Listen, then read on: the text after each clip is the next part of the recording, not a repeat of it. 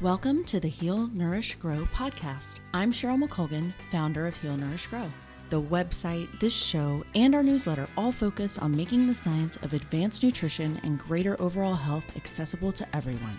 Buckle up for our latest episode to get ideas, tools, and practical knowledge you can use to improve your health and move towards your perfect version of ultimate wellness. The Heal, Nourish, Grow podcast shares interviews with nutrition experts, health researchers, and everyday people that have changed their lifestyle and nutrition to support greater health. You'll learn how to implement lasting change and create new habits that support greater wellness and a happier, healthier life. Please visit healnourishgrowpodcast.com for full show notes and links to our guests. Madison Madden is a practitioner of Ayurvedic medicine, sustainability educator, and expert yoga and somatic practitioner. She is the author of Mind, Body, Food, Redefining Your Relationship with Food. Having overcome a transformative battle with her own health starting as a child, Madison's story and gained expertise is deeply inspiring and hauntingly relevant to our times. She has a unique ability to bridge science and spirituality, health and environmentalism, and speak to many of the most pressing conflicts of our modern day in a personable yet exalted fashion. Madison is an Ayurvedic doctor, member of the National Ayurvedic Medical Association, and is the founder of LiveWise, an Ayurveda and integrative health organization. She is a climate reality leader with Climate Reality Project and serves on the board of the directors of the Texas Ayurveda Professionals Association and Pacific Coast Community Acupuncture. Hey everyone, welcome back to the Heal Nourish podcast. I am really excited to share my guest with you today. She is a doctor of Ayurvedic medicine. She is very been into yoga in the past, as I have, so I think we'll have a lot in common and a lot to discuss. Welcome, and if you could just start by telling everyone a little bit about yourself, Madison, kind of how you your health journey. I know you mentioned some things that you've been working on since you're a child, so just give people a brief overview, and then we'll go into the details more. Sure. Well, thanks for having me. It's nice to be here. Of course. Where to start? Well, my journey started when I was about 2 years old.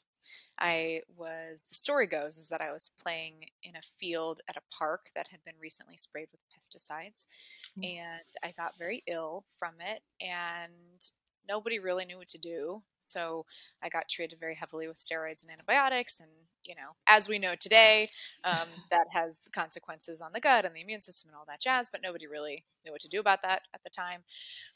So most of my childhood, I spent chronically ill with a series of seemingly unconnected illnesses that nobody really knew what was going on. Now I can look back at it and say, oh yeah, my gut microbiome was really, sacrificed and my immune system was really low. And, we can put all those things together. And then my nervous system was responding to, the trauma of both that and, my home environment and all that stuff. We can now put those pieces together. At the time, I was just on, I had all these seemingly unconnected health issues. And I basically, by the time I was about 19 years old, I was in college and I didn't think I was going to live to be 30. I was on about 9 different pharmaceutical medications. I was working with the disability service at my school. I had neuropathy and neurological issues down my arms and hands. I had chronic digestive issues. I was in chronic pain. Those are just some of them. And I had a moment where I actually, without going into too much detail, I had a kind of an aha moment after I had a gift certificate to a craniosacral session. I don't know if you or your readers know what craniosacral therapy is, but it's a form of very gentle manual therapy on the head and the spine and the sacrum. And I went home and I had this moment of looking down at my medications and this almost like feeling of clarity that I hadn't felt in maybe ever in my life. And I just had this moment of, okay, it's time for me to take responsibility for my own health. And I had no idea what that meant at the time, but time for me to do that. So that's when my health journey really started. Is I started to change my diet. I started to learn about nutrition. I started to learn about industrial agriculture and how that influences our food. I started to explore alternative therapies, and I started to follow the dots of what worked for me.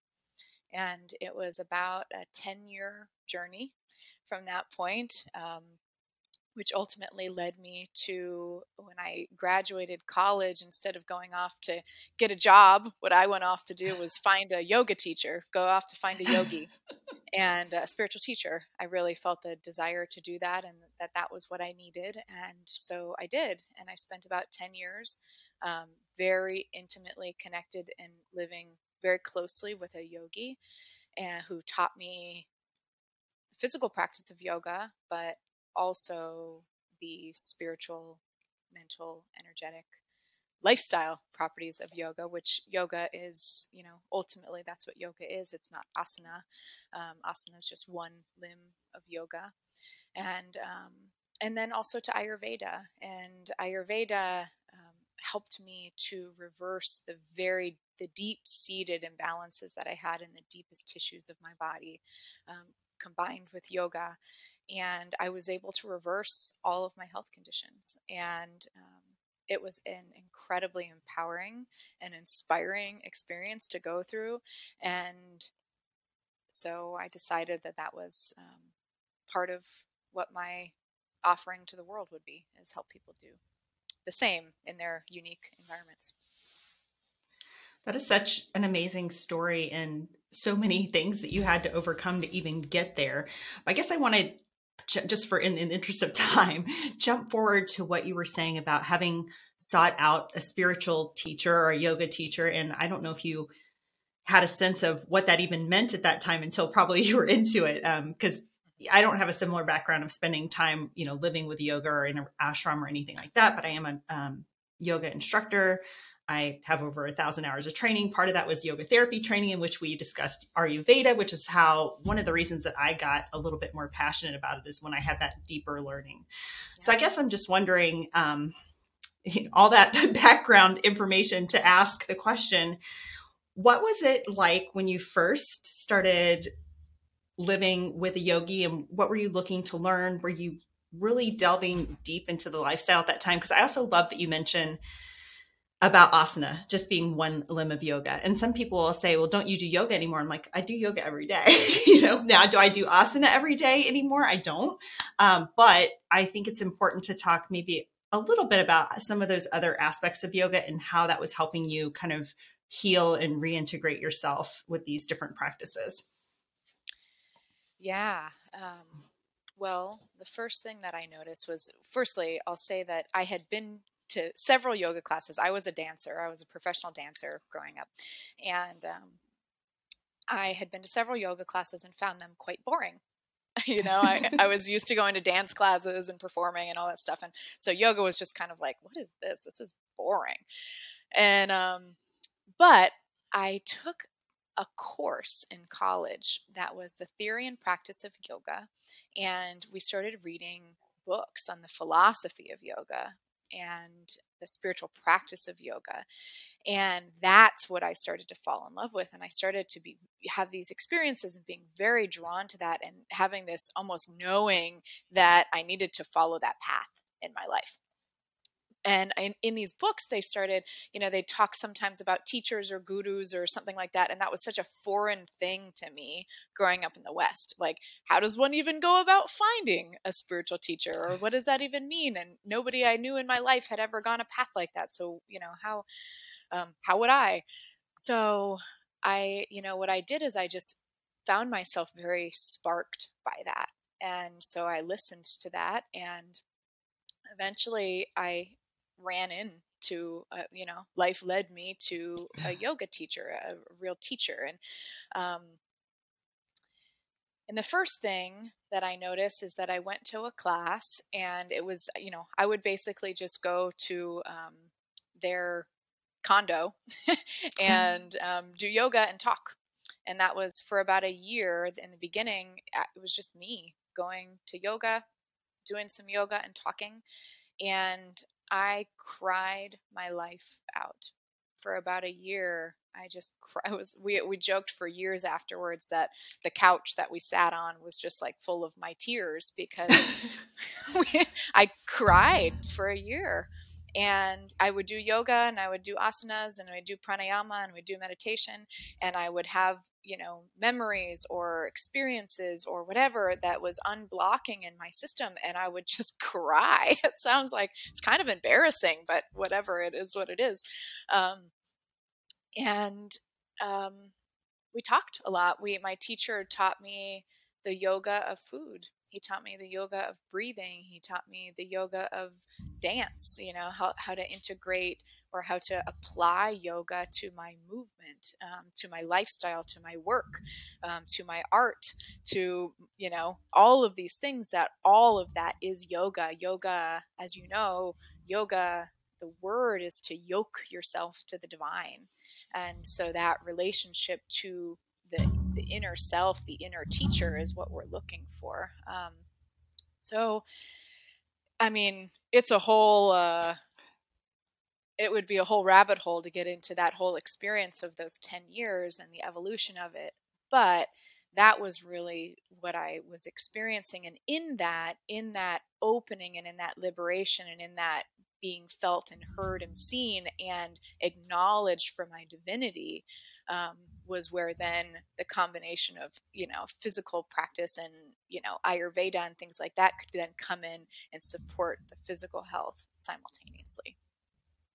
If you've been around my content for a while, you know that one of my favorite things is making and eating gourmet food and pairing it with wine. You might think you can't enjoy wine, though, while trying to lose weight or stay in ketosis. And if you're drinking traditional wine, you might be right. So many wines are mass-produced and full of sugar and other garbage additives that can wreak havoc on your health goals and just make you feel bad. Fortunately, I discovered Dry Farm Wines. I've been drinking their wine for years now, and I love this company. They individually test small batch wines produced by vintners that are committed to the practice of dry farm production. Some of my favorites have been the Blaufränkisch variety from Austria and all of the wines from the Loire Valley in France. Dry farm wines are free from excess sulfites and mold that can cause adverse reactions and hangovers. With no added sugar, each wine is tested to be under 1 gram of sugar in the entire bottle. Yep, you just heard that right. There's less than 1 carb in the whole bottle of wine. They're also slightly lower alcohol, which means you can enjoy a delicious wine pairing at dinner any given night and not end up with a hangover. You can receive an extra bottle for just a penny with your first order by visiting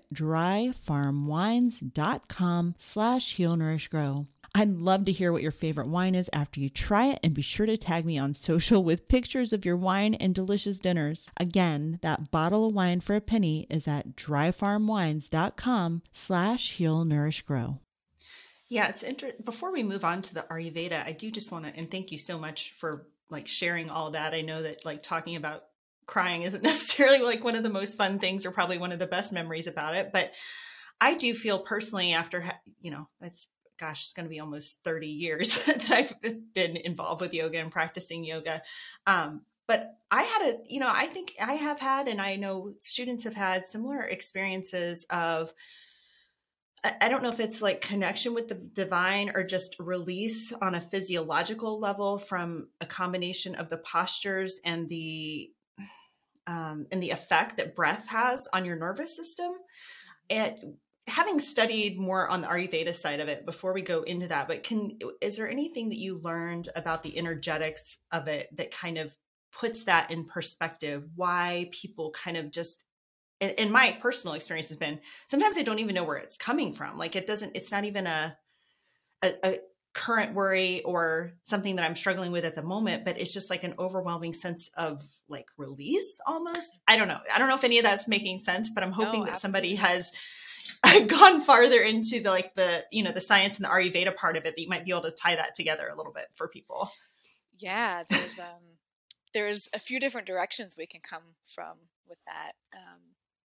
So let's talk first about the nervous system.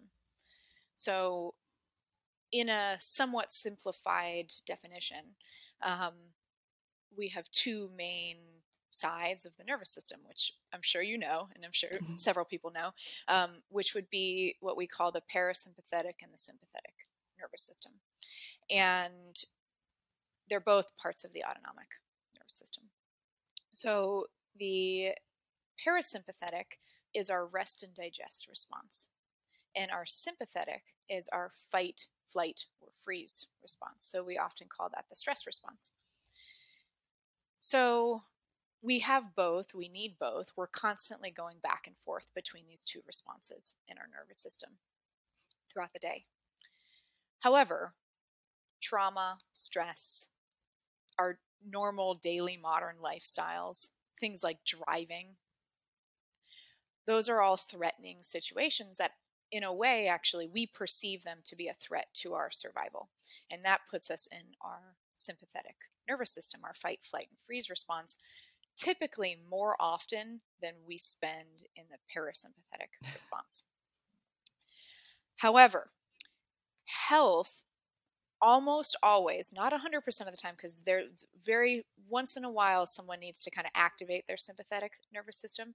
Most of the time, with most chronic illness, most chronic inflammation, most trauma, what we need is to spend more time in the parasympathetic nervous system, the rest and digest response. That needs to be our home base. And our sympathetic response, we go there once in a while to survive a situation, to, get pumped up, to do some activity, things like that. But then we come home to our rest and digest response. That's all tying back to your question, in that when we go to a yoga class, for instance, and we have this deep experience of release, what happens in our nervous system is that we activate the rest and digest response, the parasympathetic response, first. In order to be in that state, there's a nerve called the vagus nerve, which people may have heard of, that extends from the brainstem down through, connects to pretty much all the vital organs, including the heart, and also to the gut. It's the gut-mind superhighway that gives our messages from the gut to the brain and the brain to the gut. So in order to be in that state, we have to have the feeling of safety. And the feeling of safety, both in our environment, in our relationships, and ultimately in kind of the oneness with all, the oneness with the divine, is where we feel that deepest sense of safety. And so sometimes you have these like layers of release, right? Sometimes you have a release and it's like, whew, that was good. That was a good emotional release, right? A channel opened up. And sometimes you have those deep, like existential feelings of liberation and release, where you've got that deepest sense of safety and belonging. Ultimately, yoga, you're one with the divine. So that's one way of answering your question. From the Ayurvedic perspective, there are 72,000 channels in the body. We call them nadis. Very similar to what we, a chakra in yoga is the intersection of two or more of those channels, the Ida and the Pingala, and then several other channels at each chakra. And it kind of creates a energy vortex at that place. And there's several other of those points in the body. We call those marma points in Ayurveda, where channels connect. It's almost like intersections at a highway, where the multiple highways intersect. That's what we call a marma point or a chakra. And when there's congestion in those channels, whether that be physical, like congestion of an artery, or it's energetic, emotional, where there's congestion of a subtle channel, like there's traffic on a highway, and then the traffic opens up and you can drive freely. That's what's happening in the body. Those channels open up, and the clearer our channels are, then ultimately the healthier we are, and the more free or liberated that we feel. Yeah, I love that analogy to the highway, and just suddenly the traffic opens up and you feel like you can, it's almost like you can breathe again, right? When you start moving. And I think it's interesting for people. So a lot of people hear this type of stuff, and everybody that's ever listened to this podcast already knows I'm very science minded. I do a ton of research. I'm like, show me the science, right? So I think it was interesting when I first got into yoga, like I had no explanation scientifically for why things kind of worked the way they did, but it was my experience that they did actually work. And so a lot of people tend to think of yoga as like very woo-woo, kind of, kind of crazy. But I think that the points of, kind of the chakras, you mentioned that. And if for people that aren't as familiar, you've probably at least seen a photo before where it has all these different colors. It's kind of stacked up somebody's spine. And then there's this purple one at the top of your head, which is your crown chakra. So just people have probably seen that imagery before. And I don't know how much we want to go into chakras, because I really want to have you like really talk about Ayurveda, which is another one of your passions. So okay. Yes. Awesome. Yes. And some people, I guess, it depends on the way it's taught to you or presented to you. My experience with Ayurveda in the past, very focused on the doshas and the food and kind of correcting imbalances in the body, but really energetic imbalances, to your point that you just described, are just as important and maybe more important. And it's not the only tradition that has a model like that, right? Like people are probably more familiar with Chinese medicine and yin yang, all those energy points that they work with acupuncture. Qi is sort of the same thing I think you were describing as those energetic pathways. So yogis aren't the only ones who have thought of things in this way. So maybe if you can, this is a really long-winded way around to figure out what it is I want to ask you exactly, because I think there's so many interesting things that you've said so far. But maybe is there anything that's been explored on the energetics of the way that yoga and Ayurveda work in relation to some sort of scientific background? And it's been a very long time since I delved into any research. I did some papers when I was doing my yoga therapy thing, but I'm just wondering is there anything new that you've heard of, or something specifically in relation to the energetics before we move on to sort of the doshas and the food part? Like what you hear so far? Make sure you never miss a show by clicking the subscribe button now. We'd also love it if you could post a review on iTunes. It helps us so much by allowing others to more easily find us. The Heal, Nourish, Grow podcast wouldn't be possible without listeners like you. Thank you so much for your support. Now back to the show. There's a lot going on. I didn't prepare myself with any like specific studies to cite or anything like that, but I see one almost every day. Good. That it's hard. It's an interesting thing because, like, to your point, yoga is a experiential practice that is that it connects and utilizes the system as a whole, and is, how do I say this?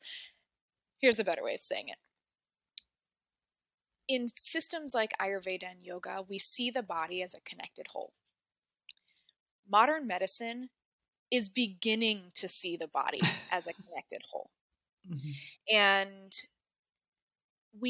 what we didn't know or didn't think we knew or forgot or whatever, in the process of scientific understanding of the body 50, 60 years ago, was almost more of like a mechanic, like a car, like this part does this and this part does this and this part does this. And now we understand this complex interrelationship between all of these systems of the body. And so, for instance, one that's incredibly relevant to yoga, but also to chronic illness and to health, is the pituitary gland, or what people call the pituitary axis, that connects the pituitary, the adrenals, the hypothalamus, the nervous system, and basically the hormones, to put it simply. And that system, the pituitary hypothalamus axis, HPA axis is what people call it, is this complex, almost like system that when the switch is turned on in one direction, creates health, creates a movement towards the rest and digest response, the healing mechanism. And when it's moving the opposite direction, this is kind of how I think of it, creates the adrenaline rush, the creates energy that we need in certain circumstances to survive, but ultimately then leads to chronic stress, chronic fatigue syndrome, inflammation, various different things in the body. So we now understand those systems in much more detail than we did back in the day, a few decades ago. Yoga is working on that axis and has been forever. And so that's why it has a systemic impact on the body. One reason that it has a systemic impact on the body. Another example is the gut, right? The gut-mind connection. For many years, we would think, oh, they have no relationship between the two of them. And now we understand this complex and incredible relationship between the gut and the mind, both the nervous system, the bacteria, the fungi, the viruses, the trauma, the health conditions that are led to, 30 years from when there's an imbalance in the gut. Things like Parkinson's disease, for instance, is tied directly to the microbiome in the gut. It can be looked at decades before the onset of symptoms. So these are all examples of how we are now able to use scientific research to now understand these complex inter-system relationships that sometimes are hard, because what happens is we like to think in science in a linear direction. We like to think A equals B, but C, D, E, and F don't influence A, right? They do, but it's hard to wrap the mind around it. And it's hard to write a paper that includes all of it. So what we have to do is we have to use science, our scientific understanding, to help us facilitate what we already know is that all of these are connected, and it's much more complex and it's much more experiential than our mind likes to think it is. Yeah, I don't know absolutely. Totally. Couldn't agree more. And it's just interesting because, I have this need to know. It's just my personal personality. And that's why I kind of prefaced it with being that science-minded person. But at the end of the day, what I always knew is that it was working. And I didn't necessarily need to know all of the reasons why. And I think it's great to want to know all those things, but sometimes you just have to experience it for yourself or try something for yourself. And if it works for you, like, at the end of the day, that should be good enough, if it's moving you towards health.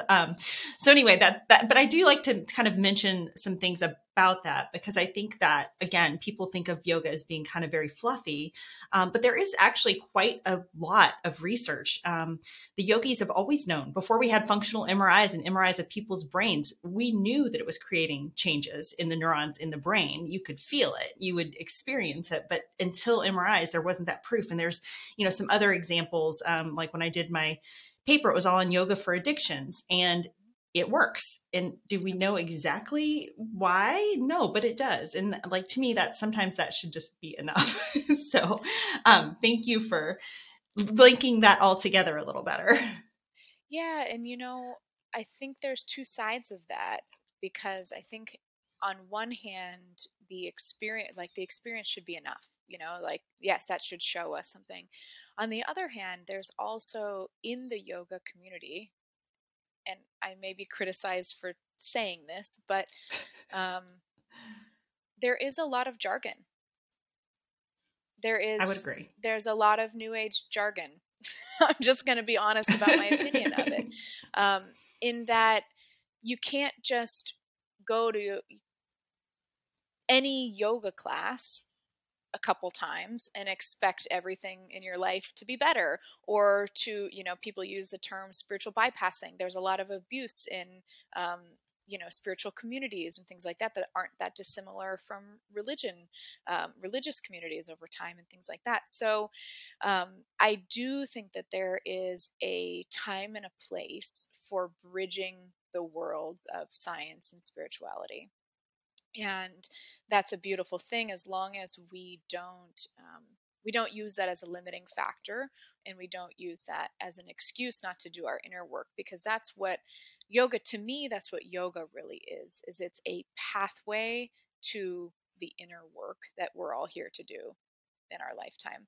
And sometimes we get caught in the mind and the rational mind saying, oh, blah, blah, blah, that's not and then we we don't actually allow ourselves to have an experience that's beyond the mind. And that's what yoga allows us to do.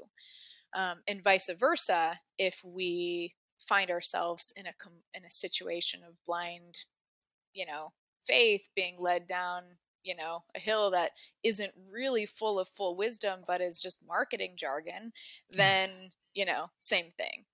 It's not going to lead you to the core of your being. Yeah, you made some excellent points there, and I couldn't agree more. And especially, yoga has gotten so popular that a lot of the training programs now are people that have never even really done yoga or been involved in yoga before. And all of a sudden they want to learn more, which is amazing and a good reason. But, then we're doing these 200-hour training programs and putting people out to, and I think that's enough to probably safely lead people through some basic asanas if you are actually watching your class and paying attention, which is not to say that always happens.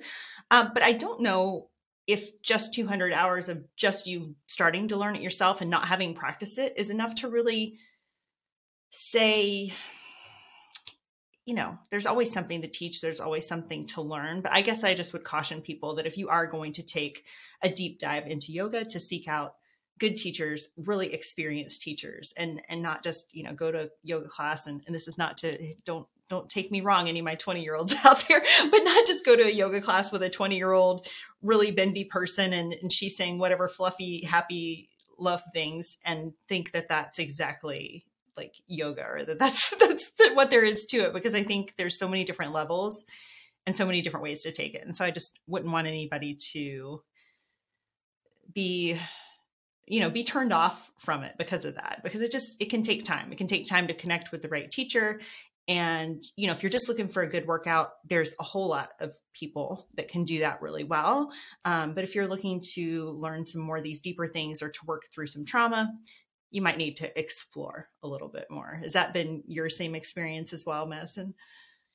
Yeah, absolutely. And, I think we've somewhat done a disservice culturally to yoga. On one hand, we've really brought yoga to the forefront of the world in some ways. It sometimes, my friends in India will sometimes say, yeah, the West has brought yoga back to the world. But on the other hand, like we tend to do with most disciplines, is we have superficialized it and commercialized it. And so we have, in my opinion, done somewhat of a disservice to the practice as a whole in, marketing it as something that, you need 200 hours for, making a business and a commerce related industry out of it, making it really just about working out and stretching. All of those are okay. There's nothing wrong with business. There's nothing wrong with, working out and stretching and using yoga for that.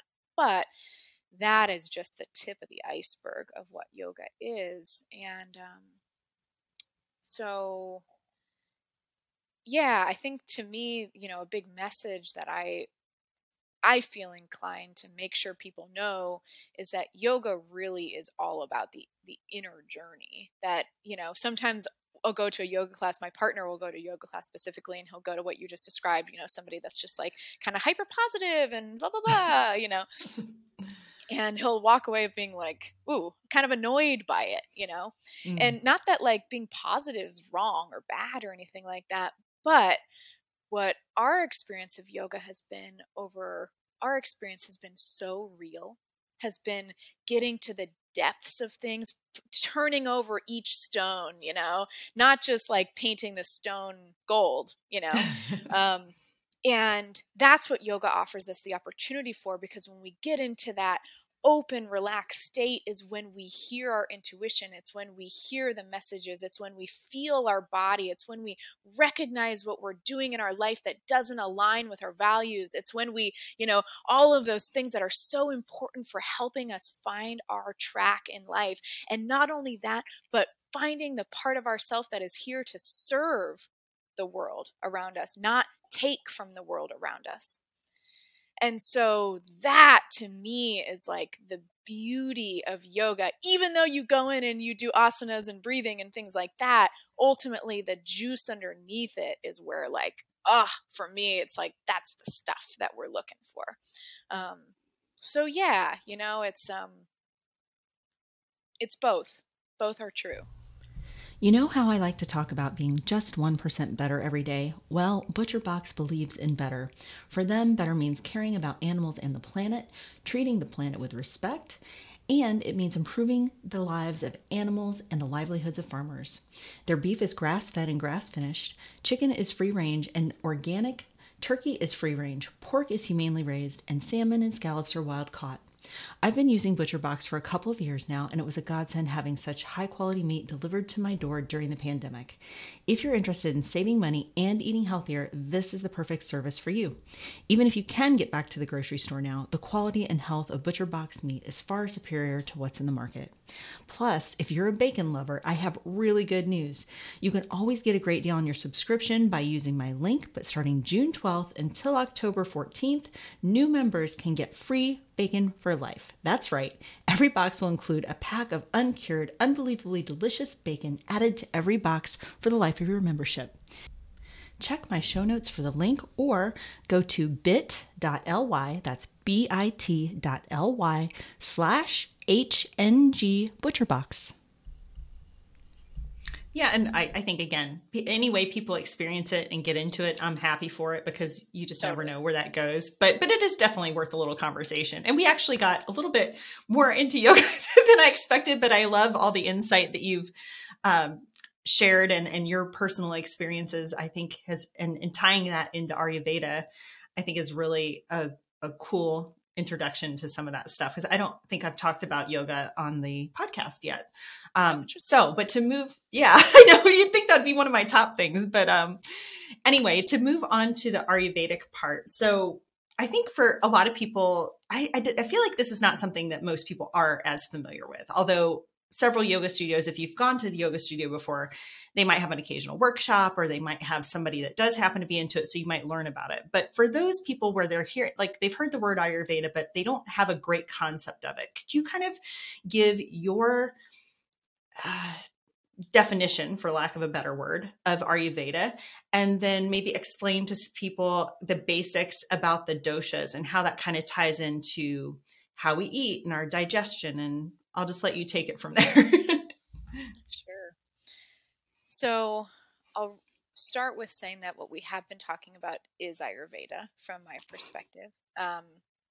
Yoga and Ayurveda are considered sister sciences. In yoga is a very important part of Ayurveda. It's the philosophies are built together. They're interwoven. And Ayurveda focuses on health and disease, and the idea is to set yourself up with a lifestyle that keeps you as close to balance as you can. And when you stay as close to balance, then your immune system is better, you fight off disease, you keep your digestion stays healthy, things like that, and that basically prevents disease. And that's ideally what we want, is to prevent disease. Ultimately, we all die. So ultimately, our bodies are going to start to dry and decay and have, system failures. But in the meantime, that's what we're looking for. Ayurveda breaks down the word. Ayurveda means the science of life. Ayurveda. And so it's this beautiful Vedic philosophy of health.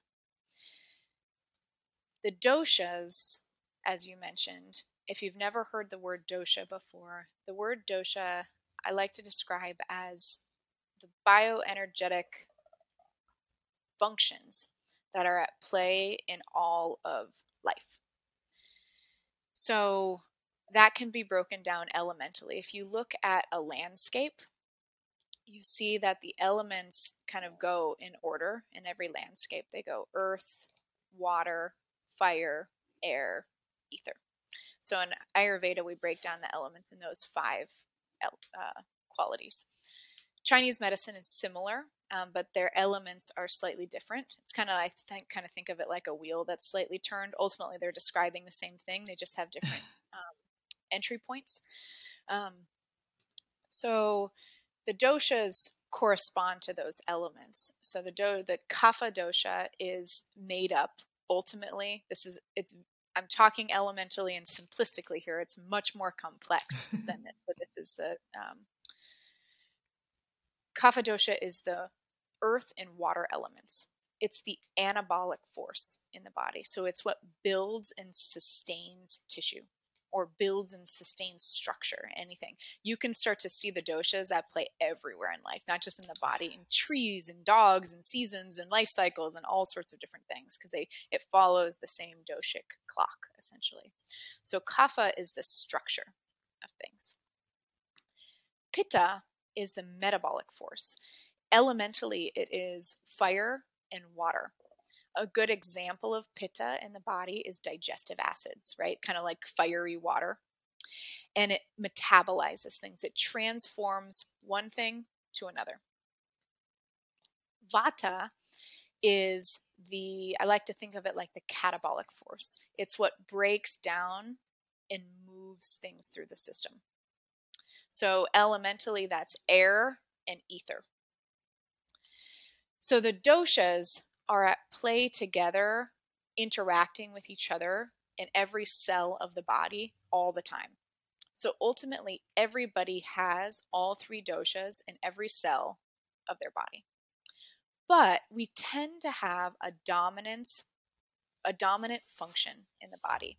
So that's when you hear somebody say something like, I'm a pitta, or you're a kapha, or I have a vata imbalance, something like that. Meaning that those doshas have a dominance and they have an imbalanced tendency. So my dominant dosha is pitta. So my qualities will tend, look at what I'm wearing. I'm wearing red and gold, and you see the redness on my cheeks, stuff like that. So I have a dominance in pitta. If I'm not careful, I will tend towards a pitta imbalance. So pitta types tend to like fiery things. They tend to like hot yoga. Hot yoga and, acidic things and kombucha and, things like that. And so it's easy for me. And then that creates imbalance in the body, hyperacidity, inflammation, heartburn, skin rashes, things like that are all pitta type conditions. Vata, people that have a more dominance in vata tend to have more dryness in the body. They tend to have very sensitive nervous system. So my secondary dosha is vata. Most of my upbringing, I was struggling with a chronic vata imbalance. So I constantly have to be aware of my own vata. And vata is actually, in Ayurveda, is responsible for about 90% of disease in the body. It's the king of the doshas. It's what moves things through. And if you go back to our previous part of our conversation about the channels in the system, vata is what moves everything through all of those channels. So if things are blocked, then it's very easy for vata to go out of balance. People with a vata dominance tend to be slender in nature, small bones, tend to have more dryness in the system, tend to be very creative and artistic, tend to have a connection to kind of the etheric realm that oftentimes other doshas don't.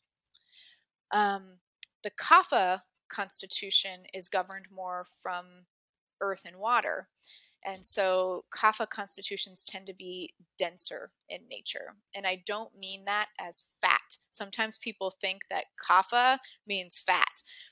Kapha, the fat tissue in the body, is dominantly kapha, but there's lots of other tissues in the body that are too. Kapha constitutions tend to have a little bit bigger bone structure. They tend to have a little bit more mass. They tend to move a little bit slower. They tend to be incredibly emotionally, evolved, in that they're very sentimental. They're very devotional. They tend to be really good at things like engagement, human to human engagement, things like that. Kaphas often love things that increase kapha. Pittas tend to love things that increase pitta. Vatas tend to love things that, so, you know, this is very stereotypical, but, you know, just to get the point across, kapha is like ice cream. It's like, you know, earth and water put together, dense and heavy and fat. Pitta is like alcohol.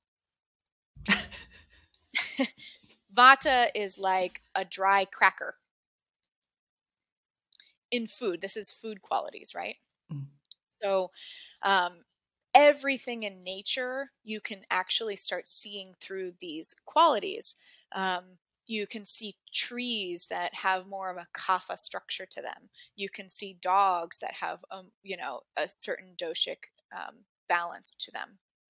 So that is all to say that we are all essentially born with a recipe, an innate constitution.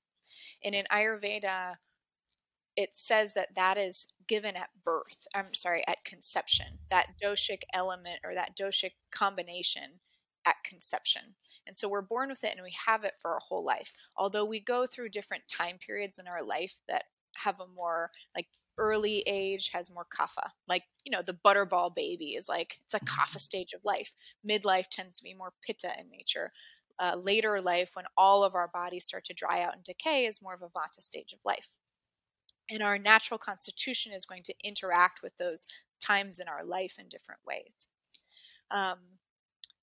So our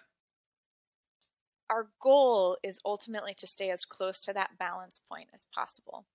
As we stray from that balance point, the more susceptible we are to disease.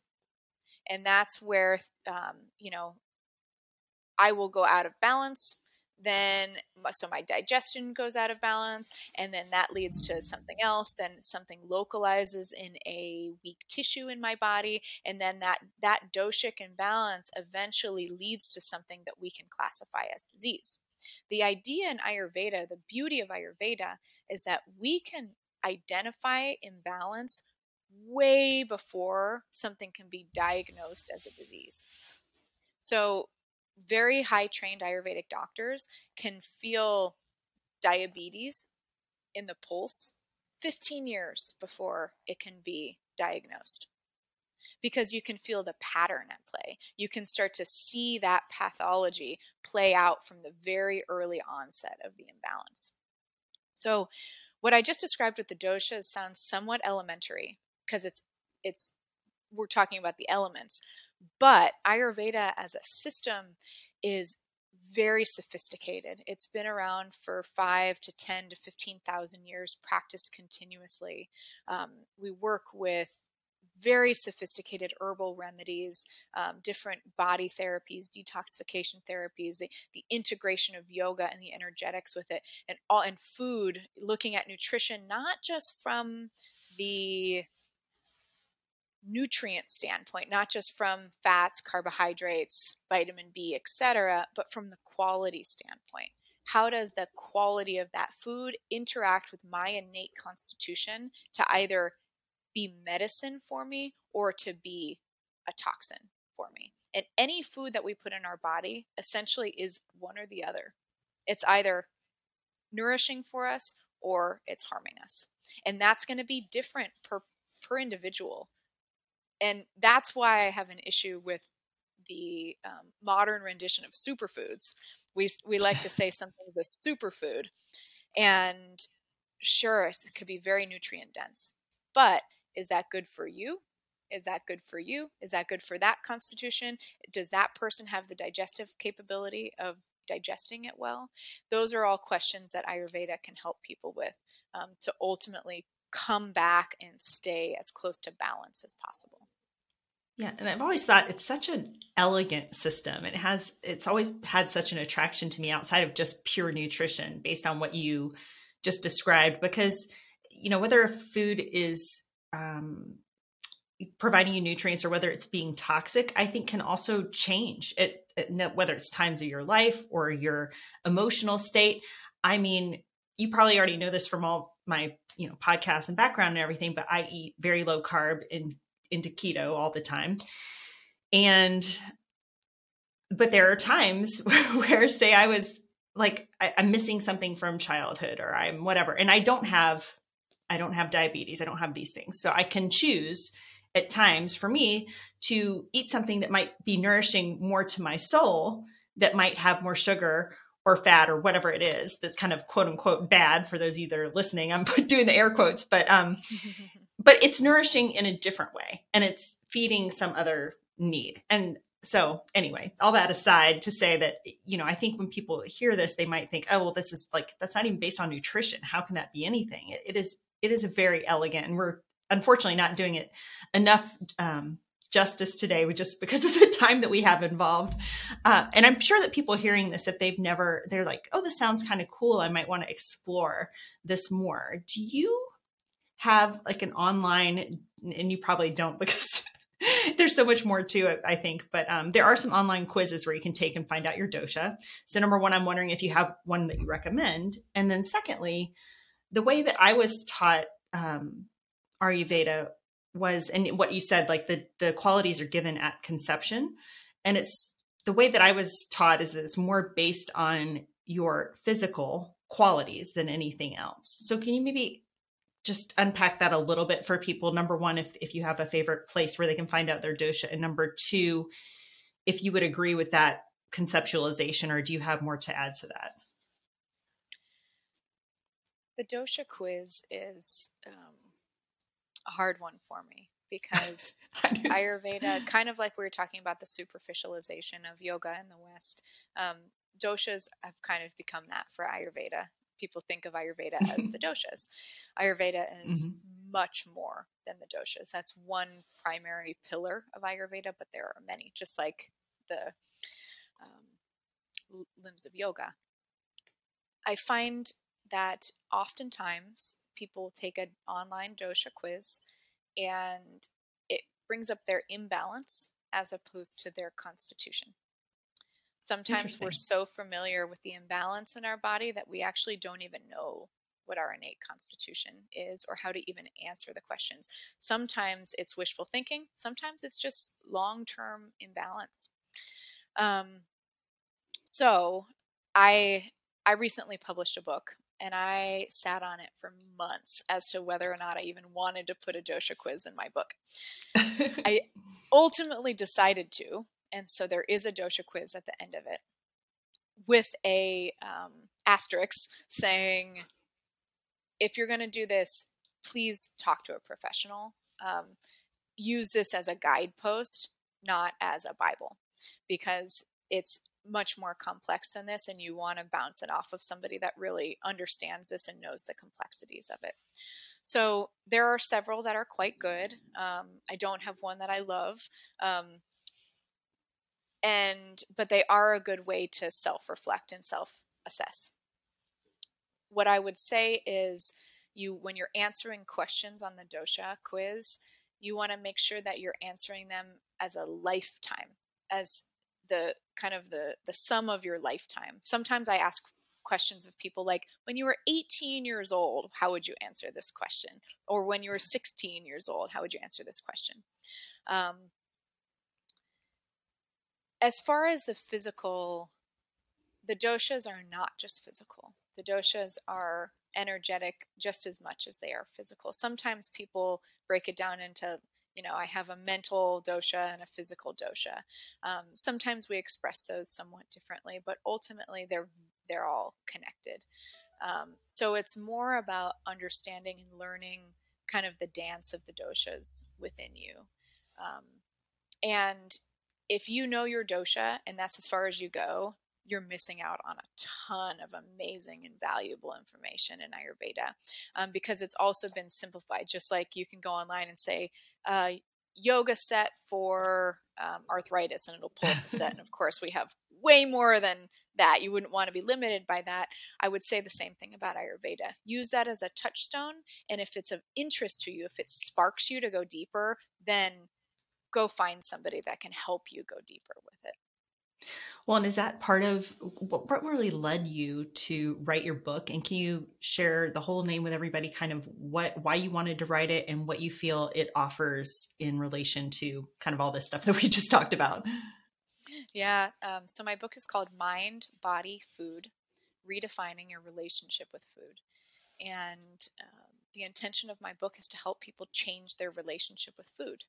So, not from a dietary theory point of view, not from this is the way to go, this is the way you should eat, but let's look at the complexities of the relationship with food. And the preface of my book actually talks about food very similar to an intimate relationship.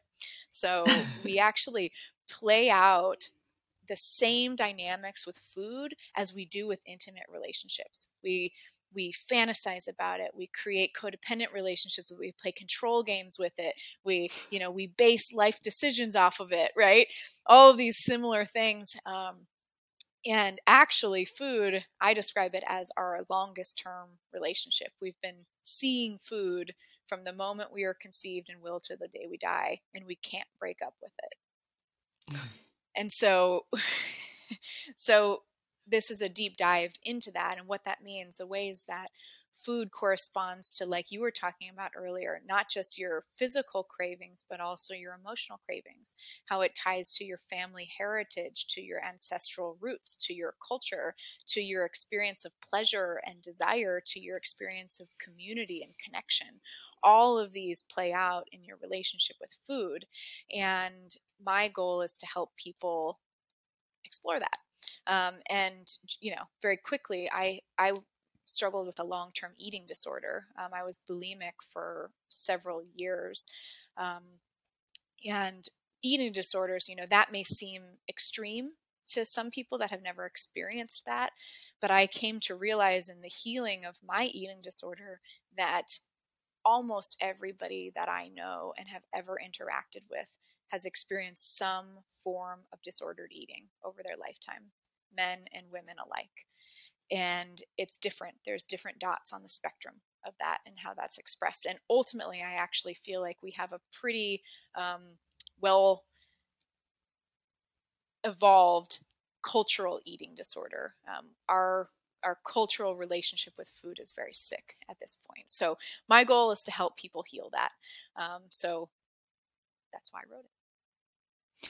Yeah, and I would say my goal is similar, but I come at it from a different direction. I think you mentioned you're not coming at it from, this other nutrition perspective. You're kind of coming at it from maybe an emotional or spiritual or even body systems kind of method. And I think it's really important because a lot of people that listen to this podcast, and I think you're right. I think everybody's had some kind of disordered relationship with food. I think plenty of people still struggling with that now. The stress that has been brought on over the last 2 years and the lockdowns are changing and exacerbating some of these problems with people's relationship with food.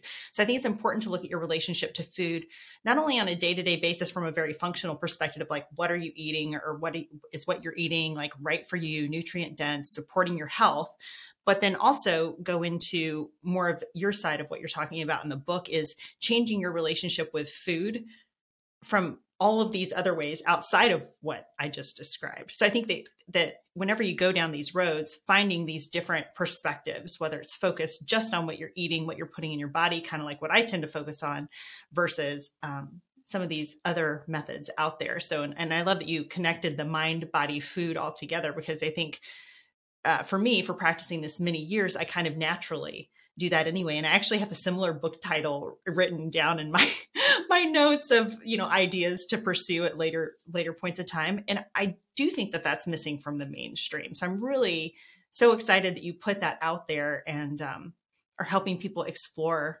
that deeper relationship with food, not just this surface level, what you're putting in your mouth. Yeah. And, you said something a little bit ago about how what's nourishing for you today changes over time. And that's really important. We have this idea that something's good for you and it's going to be good for you forever. But what's good for you today is probably going to be very different than it is 10 years from now. And so we have to be very careful about our limiting and rigid perspectives of what nutrition is and what it means and what's good and bad and what's right and wrong and what's, good for me and must be good for you and all of that. It's a much more nuanced relationship that we can build with food. And then that becomes something that's very beautiful, very joyful, very nourishing, very healing. Yeah, couldn't agree more. Well, before we go here, can you please share with everybody where are the best places to find you online, any education that you offer, where they can find the book, basically all of your resources that you can share? Sure. You can find me at my website is livewiseheal.com, and you can find my book at Barnes & Noble or on Amazon. It's called Mind, Body, Food by Madison Madden. Awesome. And any social channels that you're particularly active on, or any upcoming courses? Yeah, you can find me on Instagram at Madison Madden _ livewise. And I have a Ayurvedic body therapy course in May in Southern California that I'm leading for Ayurvedic professionals. So if, as well as massage therapists, to come and learn the nuances of the therapeutic qualities of Ayurvedic body therapies. Oh, neat. Interesting. So I'll definitely put all of that in the show notes so that people can easily find it. Madison, I just want to thank you so much for taking the time today and for sharing all of your wonderful knowledge.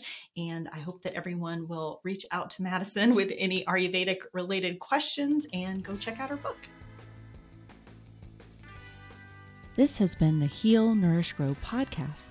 Again, I'm Cheryl McColgan, founder of Heal, Nourish, Grow. You can find show notes for this episode at healnourishgrowpodcast.com. If you have feedback on today's episode or questions about the content, please email us at podcast@healnourishgrow.com. We'd love to hear from you. Be sure to sign up for our email list at healnourishgrow.com and subscribe to the show with your favorite podcast player so you never miss an episode. Join us next time for more information that helps you live your best and healthiest life. Thanks for listening. Content on the Heal, Nourish, Grow podcast does not constitute medical advice. Content contained in the Heal, Nourish, Grow podcast is not intended as medical diagnosis or treatment. Neither the company nor its owner, Heal, Nourish, Grow, LLC, nor any of the company's employees, agents, or guest speakers provide medical advice. The content provided on Heal, Nourish, Grow podcast is for educational and entertainment purposes only. Please consult your medical provider with any questions about what health practices are right for you.